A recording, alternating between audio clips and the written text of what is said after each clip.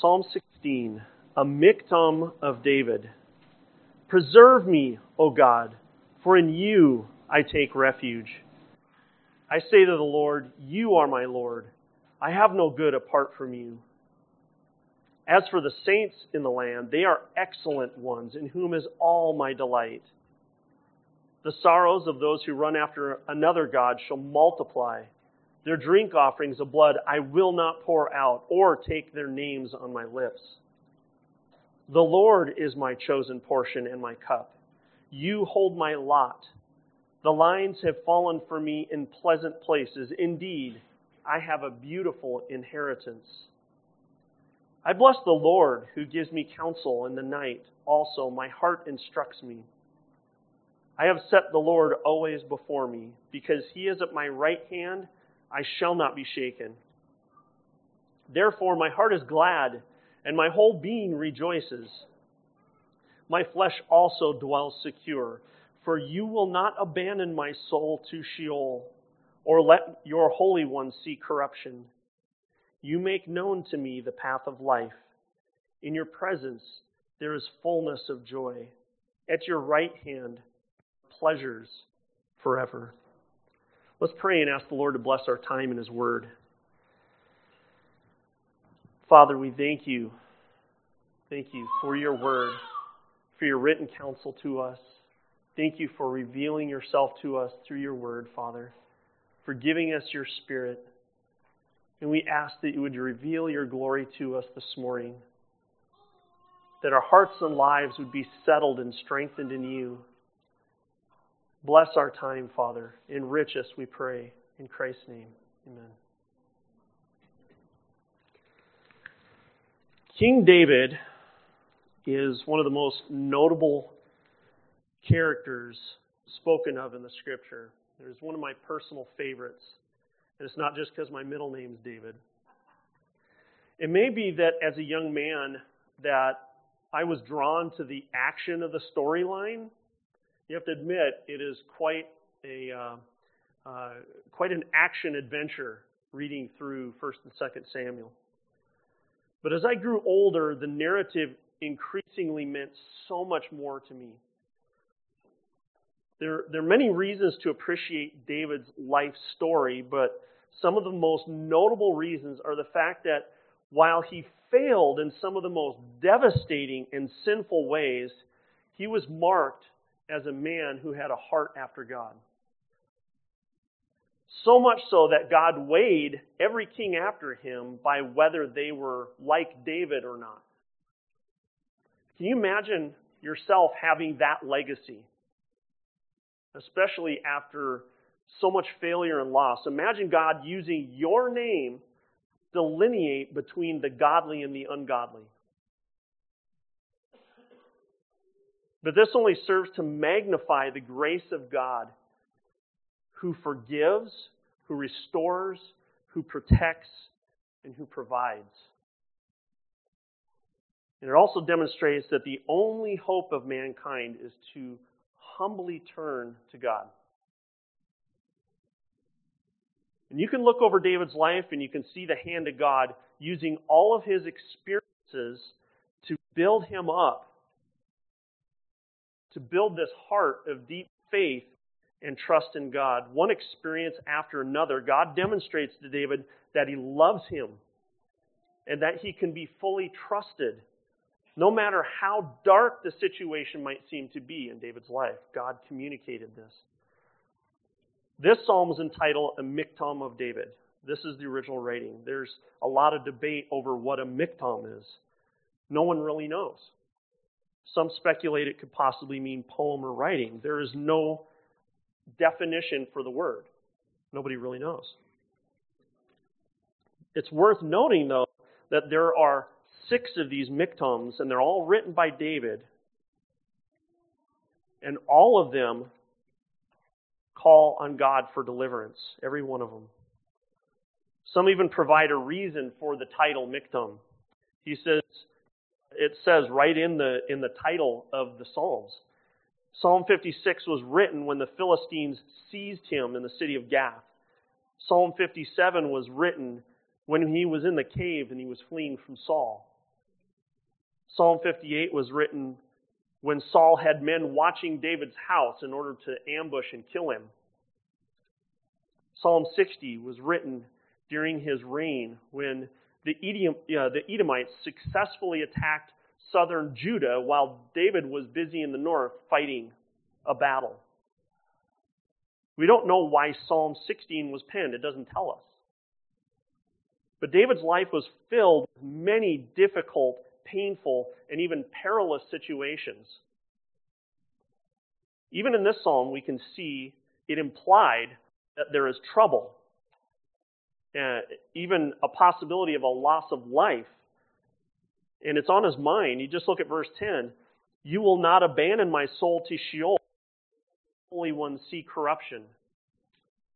David's life seemed a continual stream of threats and distresses, but these only served to turn his heart towards God. And his testimony in Psalm 16 beckons us to do the same thing. And in the outline, the outcome of us turning to God is a confidence and joy that every one of us desperately seeks. Psalm 16 can be broken down in this way. And this is the outline that we're supporting and following where I'm headed. We will look at David's petition. We will look at his declarations. We will look at his testimonies. Confident joy. First, look with me at his petition in verse 1. Preserve me, O God, for in you I take refuge. This is the only petition in his psalm. The only request that David makes of God in Psalm 16. And it could actually almost summarize the entire psalm. It is God in whom he seeks refuge. But he asks God, preserve me. In other words, keep me, save me, God. Guard me, protect me. It may be that we all have been there at some point in our life, crying out to God, preserve me. But this was a very common type of cry that came out of David's mouth throughout his trials. For example, Psalm 17, keep me as the apple of your eye, hide me in the shadow of your wings. Psalm 57, be merciful to me, O God, be merciful to me, for in you my soul takes refuge. In the shadow of your wing I will take refuge till the storms of destruction pass by. Psalm 59, deliver me from my enemies, O God. Protect me from those who rise up against me. Psalm 140, deliver me, O God, from evil men. Guard me, O Lord, from the hands of the wicked. Psalm 141, but my eyes are toward you, O God, my Lord. In you I seek refuge. Leave me not defenseless. There's many other examples through the Psalms, but these suffice to demonstrate that David always turned to God with his anxieties, pleading with God for help. Think of it this way. Imagine a family in David's time in the open country when suddenly a massive army is moving across the valley towards them, an invading army from a neighboring country. And you're just out in the field on your farm. Knowing that certain catastrophe is about to take place, you grab everything you can, you grab your family, and you run where? To the nearest stronghold. You look for a fortress, someplace for protection. It makes perfect sense. You can't stay here. There is no protection here, out in this open field. Still, what fortress is there on earth that can protect like God? What is there? All earthly strongholds can be broken into. They can all be besieged. There is no surefire protection from anything on earth. David says, no, I will entrust myself to God. In Him I'll take refuge. And do you realize that it is a pleasing thing in the that He desires for us to turn to Him, to cry out to Him. He desires for us to do that. He wants you to cry out and express to Him your pains and your fears and your anxieties, your frustrations and your hurts. He wants you to express it to Him, to tell Him about it. I think sometimes we are afraid to do that, thinking that we're somehow out of line by talking to God that way. We feel that maybe God doesn't desire us to speak that way. Turn to Him and to be honest, in honest dependence on Him, expecting Him to hear us and care for us as His children. He wants us to come. And can I say for a moment that I planned on using Psalm 16 weeks ago? This wasn't a plan. This wasn't something that I concocted in my mind. I'll work with Josh here. I had no idea what he was going to speak on last week and the manner in which he was going to do it. So this was all by the provident hand of God that we're here this morning listening to Psalm 16. Last week's passage was 1 Peter 5:6-7. Humble yourselves, therefore, under the mighty hand of God, so that at the proper time He may exalt you, casting all your anxieties on Him, because He cares for you. This was David's posture towards God in Psalm 16. That was his heart. God, you alone are my refuge. The name for God here is translated El, or is translated from the word El, the name El. It's rather a generic name for God. You see it all over in the Scriptures, even used of false deities in the Old Testament. But the name also carries with it a connotation of strong or mighty. David had confidence that mighty God, he felt certain that mighty God was his safety, his security. And this moves David to make some very strong declarations, starting in verse 2. He makes some very strong declarations for himself. He says, I say to the Lord, you are my Lord. I have no good apart from you. What is David saying? Is he stuttering here? Lord, you are my Lord? Seems rather redundant.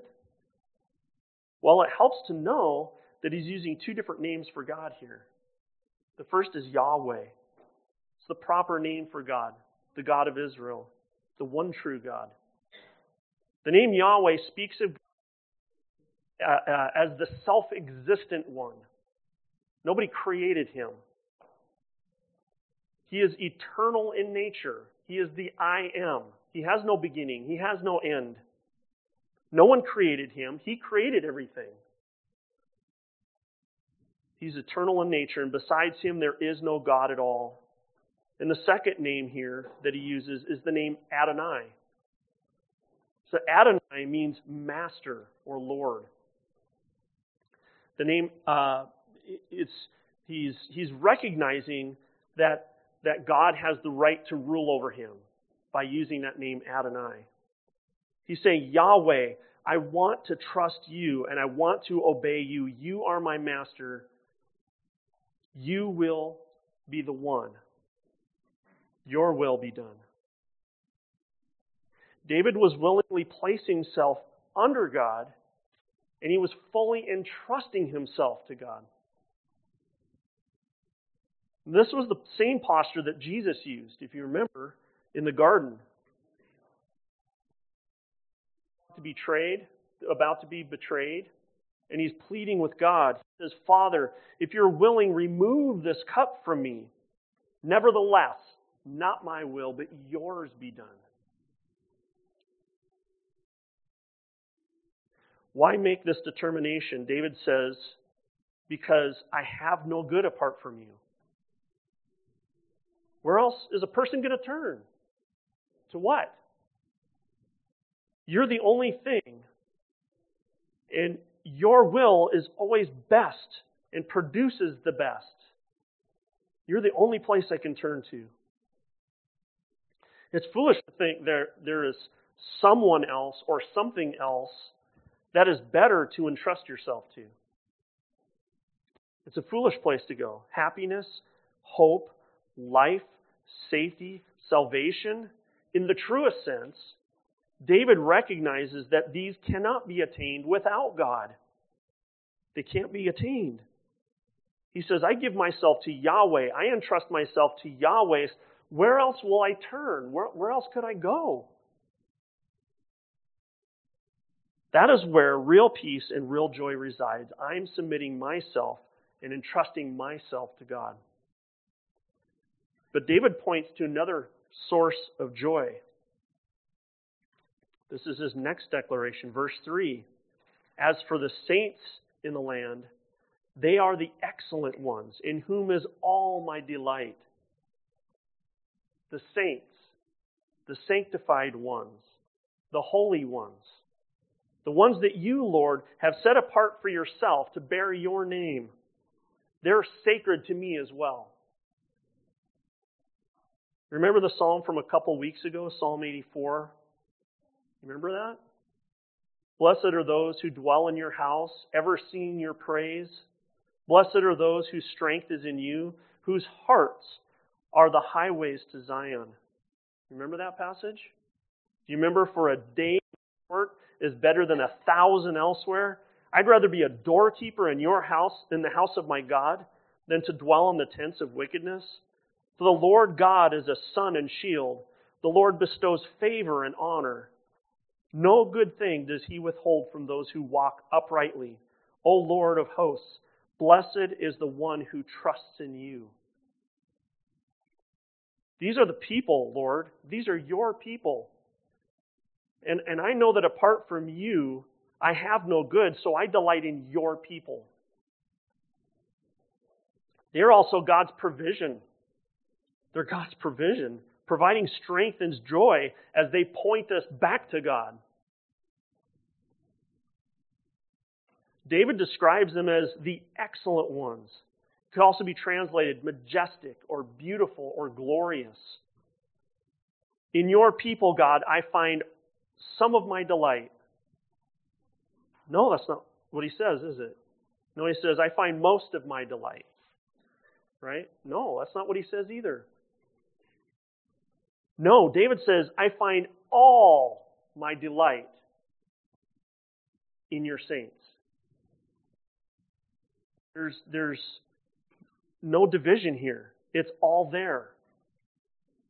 He is saying that the saints of God are the most valuable treasure to him on earth. There are a lot of earthly things that we delight in, that we take joy in. But David says all of his delight is found in the saints of God. I love you, God. So I love them, and I find all my pleasure in them because I find my pleasure in you. This includes the odd person. Could be me. This includes the difficult person. This includes the person that may at one point have hurt you badly. I find all my delight in them. In every situation, at all times, even we are to love those who love God, and our greatest pleasure should be in our fellowship with them. This one issue is such a huge indicator for us too, as to the state of our heart towards God, whether we love His people. And the opposite is true. Regarding those things that blaspheme God, we shouldn't want to take part of them. And that's David's next declaration. I don't want anything to do with it. Verse 4, the sorrows of those who run after another god shall multiply. Their drink offerings of blood I will not pour out, or take their names on my lips. David found great goodness and delight in God and in His people, but those who run after another god have only compounding sorrows, or sorrow upon sorrow. It's not just a bold declaration, it also serves for us as a warning. Don't go after that. Don't go after those. And the sad thing is that even many followers of God turn to something else for an answer, don't they? That's why it says here that they run to it. He uses the word run. It literally means to flee or to go quickly or to make haste. They're ready and willing. It's not like they have to be persuaded. They're ready and willing to turn to something else because they don't see God's way as the best way. Or they simply don't trust God. God obviously doesn't care. It's the pattern of fallen flesh, to distrust God, to seek another path, to seek something else to satisfy. It reminds me of Jesus' parable of the sower. You remember, he says, as for what was sown on the rocky ground, this is the one who hears the word and immediately receives it with joy, yet he has no root in himself, but endures for a little while, and tribulation or persecution arises on account of the word, immediately he falls away. This was the problem in Israel. You know the narrative of Israel. From the very beginning, they constantly turned to gods of their own making, gods that they thought could provide what they wanted, but these gods didn't deliver anything but devastating sorrow. They never trusted the one true God. They wouldn't submit to Him. They wouldn't obey Him. They wouldn't delight in Him. Sorrow, pain, anguish always accompany the worship of any other thing than the one true God. But David, in a sense, was all in. All his chips were in the center of the table. All his eggs were in one basket. Yahweh is his Lord, and his only hope. He knew that good is only found in trusting and in submitting himself to God. And he would not even participate in the worship of another, or even, he says, not even speak their names. He would not even speak the name of their God. He didn't want any familiarity with it. God, you are my Lord. Single-minded focus.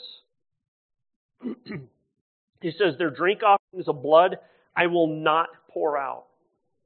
So drink offering was a very common thing in the Near East, even in the time of Israel. We first see this in Genesis 35 when God blesses Jacob. Remember, he changes Jacob's name to Israel, and he establishes his covenant with Israel. And it says, Jacob removed all the foreign gods and even the symbols of those gods from among his tribe. And he says, Jacob set up a pillar in the place where he had spoken with God, a pillar of stone. He poured out a drink offering on it and poured oil on it. That's our first mention of that in the Scriptures. But that also becomes a regular routine thing within the nation of Israel, these drink offerings. It was a form of worship. Just as a grain offering or offering a blood sacrifice, a burnt offering. It was just a way of symbolizing your worship, and it was also a means of making an oath, of devoting yourself. It was binding yourself to the object of your worship. Again, this was a common practice even in the worship of false gods. Sometimes a drink offering was wine. Other times it was wine mixed with blood. And this is one of the many reasons why God said, you will not drink blood. It was a command of Israel. But usually it was poured out. Sometimes it was partially ingested by the worshiper, and then the rest poured out. But David says, I refuse to participate in the worship of another. I will not bind myself to another God. I will not do that. I don't even want to speak their name. David's declarations, Yahweh is my master. His people are all my delight. And I will have nothing to do with any other means of worship than my one true God. These are his declarations. Finally, in verse 5 and 6, he declares, the Lord is my chosen portion and my cup. You hold my lot. The lines have fallen for me in pleasant places. Indeed, I have a beautiful inheritance. This seems a bit confusing at first. Lots and cups and portions and inheritance. What is he talking about? For us, it may be kind of confusing. But I truly believe that what David is doing here is making an allusion to the tribe of Levi in Israel. What do I mean? If you remember, all the tribes of Israel were given a portion of the land when Canaan was conquered. But Levi, the tribe of Levi, did not get a portion of the land. You remember that? Instead, it was the tribe of Levi that was given the great honor to be the priests who served in God's temple and worshiped constantly. And God told Aaron, remember this in Numbers 18, before the promised land was even conquered and they divided it up. And Aaron says in Numbers 18, God said to Aaron, "You shall have no inheritance in the land, neither shall you have any portion among them. I am your portion and your inheritance among the peoples of Israel."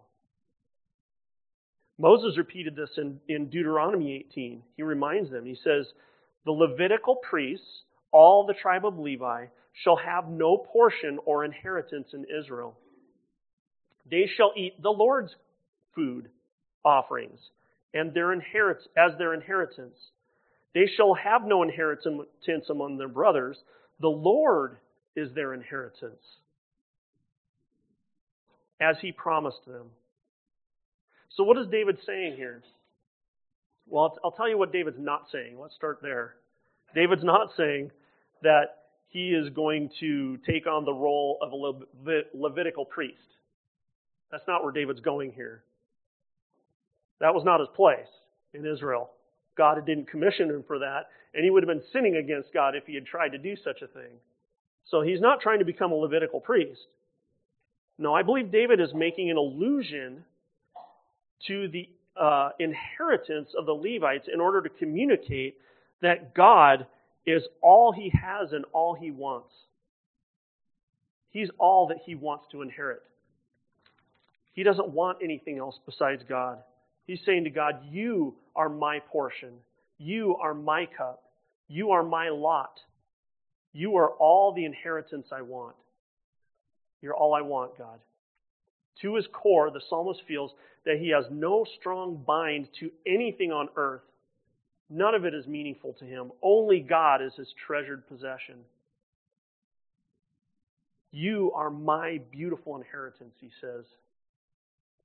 And let me tell you, anyone who has made God their most treasured possession has chosen something that can never be lost and is superior to everything else.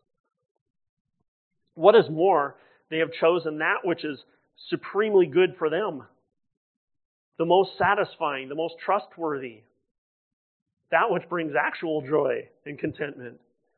Again, David was all in. "God, you are all that's valuable to me." And he was a king with a true worshiper's heart, wasn't he? Yahweh is the one he would trust. Yahweh is the one who would be his master. Yahweh and his people were his delight. Yahweh alone would he worship, and Yahweh was what he treasured. These are David's declarations. Now let's look at his testimony. Verse 7. "I bless the Lord who gives me counsel. In the night also my heart instructs me." God had always revealed himself to his people, hadn't he? Particularly the people of Israel, when God had presented a written revelation. They had a written word from God. God had freely given counsel to his people. But what counsel could a false God give? Nothing other than what we pretend they say. We have to make something up. What kind of good counsel could any man give us unless it first comes from God? Nothing. It must come from God. David walked in stability and could make wise decisions because God graciously gives him counsel. He says, even at night, his heart instructs him. Have you guys ever been there? Where your heart instructed you in the night? Have you ever done that? Have you ever meditated on God's Word in the middle of the night and found peace? I could tell you on my own account, in some of the most painful periods of my life, I've awakened in the middle of the night and prayed and started reciting to myself and to God all that I know to be true about Him. To remind myself, I reminded myself of how wonderful and powerful and trustworthy He is. How His love and His goodness toward His children is unquestionable. And I remembered the scriptures that speak of His faithfulness. I recited them in my mind and I prayed them to Him. And I also reminded myself that I would always rather have His will for my life than my weak understanding and my weak expectations of what was best. And the result of all this was a loss of anxiety and sweet sleep. I was able to rest. Have you ever done that? Woken in the middle of the night, and it was God's truth that counseled your heart? David's heart was instructed by God's Word, so his heart could properly advise him according to God's ways. That's why you look at all the Psalms where David boasts, your word is more precious to me than gold, the finest gold, sweeter than honey, the drippings from the honeycomb. It is the best possible thing. You could read through Psalm 119. I joked about doing one sermon in Psalm 119. I just don't see it possible. He delighted in God's Word because God instructed him. Night and day, God's Word instructed him. And I genuinely believe that our strength and stability as His children are directly related to what we understand about our great God and His love for us. That's what causes us to stand strong. David understood this. He said in verse 9, I have set the Lord always before me, because He is at my right hand, I shall not be shaken. The right hand was an allusion to strength, because most people were right-handed. It's not to diss on the left-handed people, but it's just a reality. Most people were right-handed, so it was viewed as the hand of strength and power and control. It was the hand used to defend yourself against a foe. It was the hand that you most prominently used to supply your needs. We see this in places in the Psalms, like Psalm 18:35. You have given me the shield of your salvation, and your right hand supported me, and your gentleness made me great. Or Psalm 109:31. For He stands at the right hand of the needy to save him from those who condemn his soul to death. There's many, we could go on and on and on. There's many that speak of the right hand. There are many other examples, but David, in these two verses of Psalm 16, is testifying to God's faithfulness to him.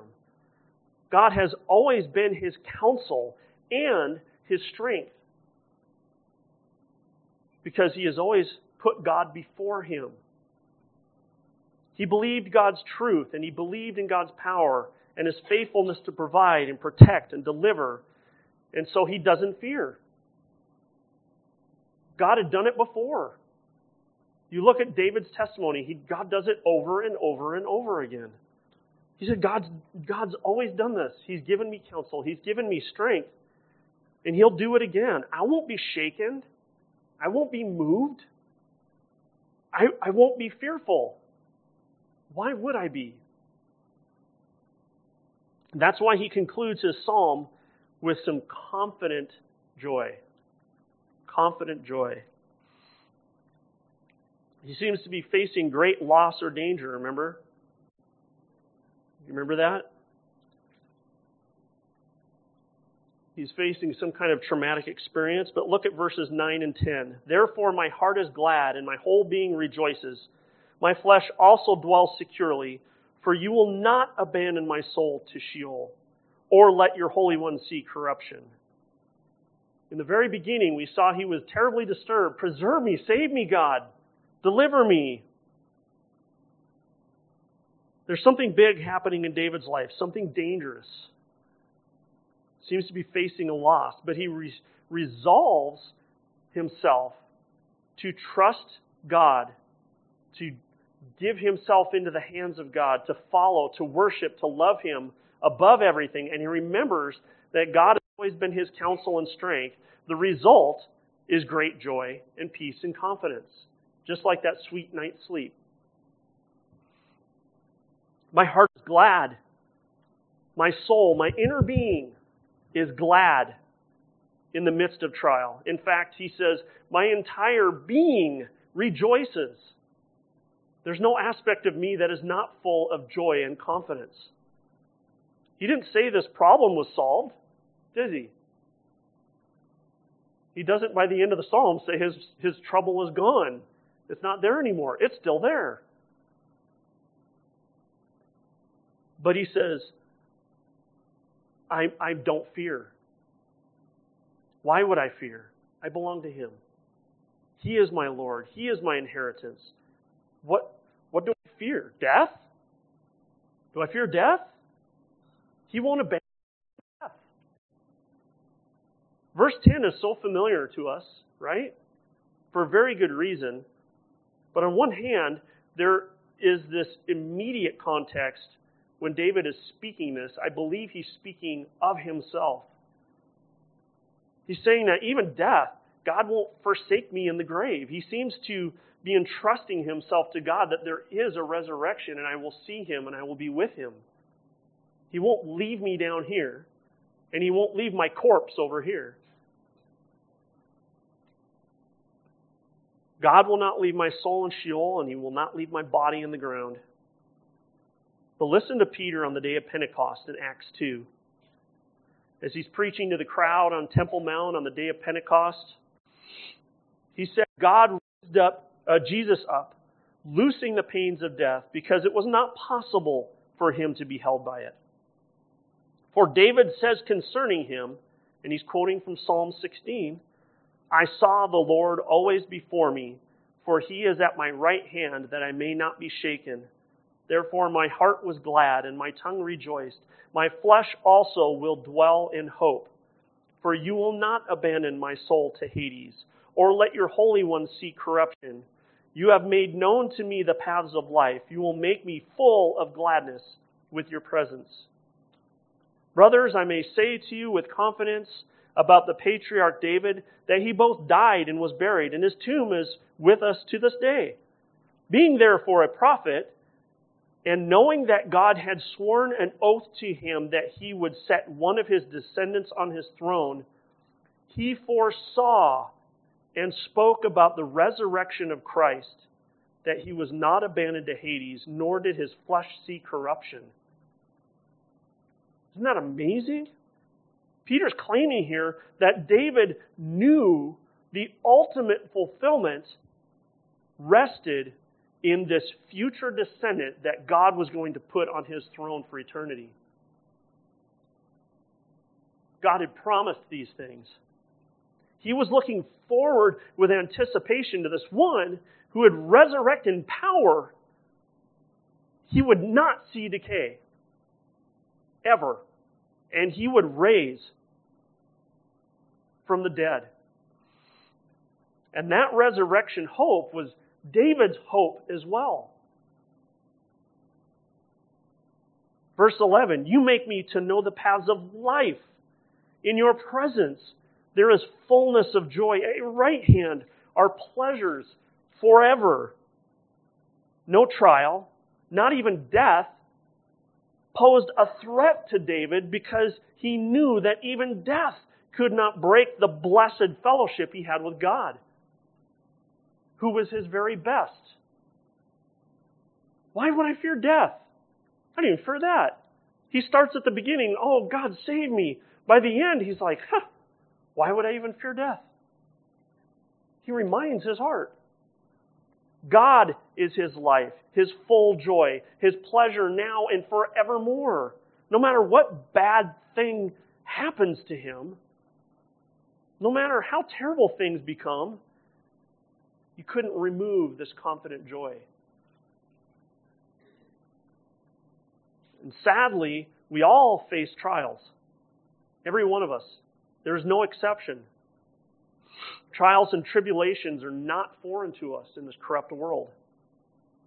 We face them. Some trials are more turbulent than others. I'm not saying everyone's trial is exactly the same in its magnitude. David was constantly under stress. David would have the right to sit here and boast of his trials. I don't think most of us will ever experience the magnitude of what he did his entire life. He had to run for his life from Saul because Saul was after him. He had to fight for his life against many adversaries. He had to deal with horrible consequences and shame of his sin with Bathsheba. There was a constant turmoil in his household, constant political turmoil in Israel, constant turmoil with the Philistines and all the neighboring adversaries, the intense battles that ensued, and much, much more. He was constantly in fear. His life seemed a constant stream of pain and struggle and loss and fear. The point is that David is not simply writing this to remind himself where his hope lies, though I am certain that it had that effect. God is also communicating to us the path of joy and stability. We all need to hear about this. We need to remind ourselves, since we all struggle, particularly we who are the holy ones of God, His children. He loves us. He desires that we would have the peace and joy that comes from completely trusting Him. All in. Our greatest good is found in Him, not in any earthly circumstances working out the way that we want them to. If you're looking for peace in that, you're going to be sorely disappointed. But God wants us to cry out to Him. He wants us to trust Him. He wants us to desire Him above all else. He wants us to be in fellowship with His people. He wants us to trust in His counsel, to rely on His strength, because our fullness of joy can only be found in Him. God wants you to know that He loves you. He wants you to know that full joy is only found in Him. It's only found there. In closing, I want to read to you one more time from our passage last week. 1 Peter 5. Humble yourselves, therefore, under the mighty hand of God, so that at the proper time He may exalt you, casting all your anxieties on Him because He cares for you. So, Father, we ask you because we are so fickle and weak. We are so tossed to and fro by, even in a moment, a circumstance can arise and we become apoplectic over it. Lord, you are to be trusted. You are worthy to be trusted. You are glorified when we trust you. And we cause ourselves only pain and difficulty when we fail to trust you, casting all of our anxieties on you.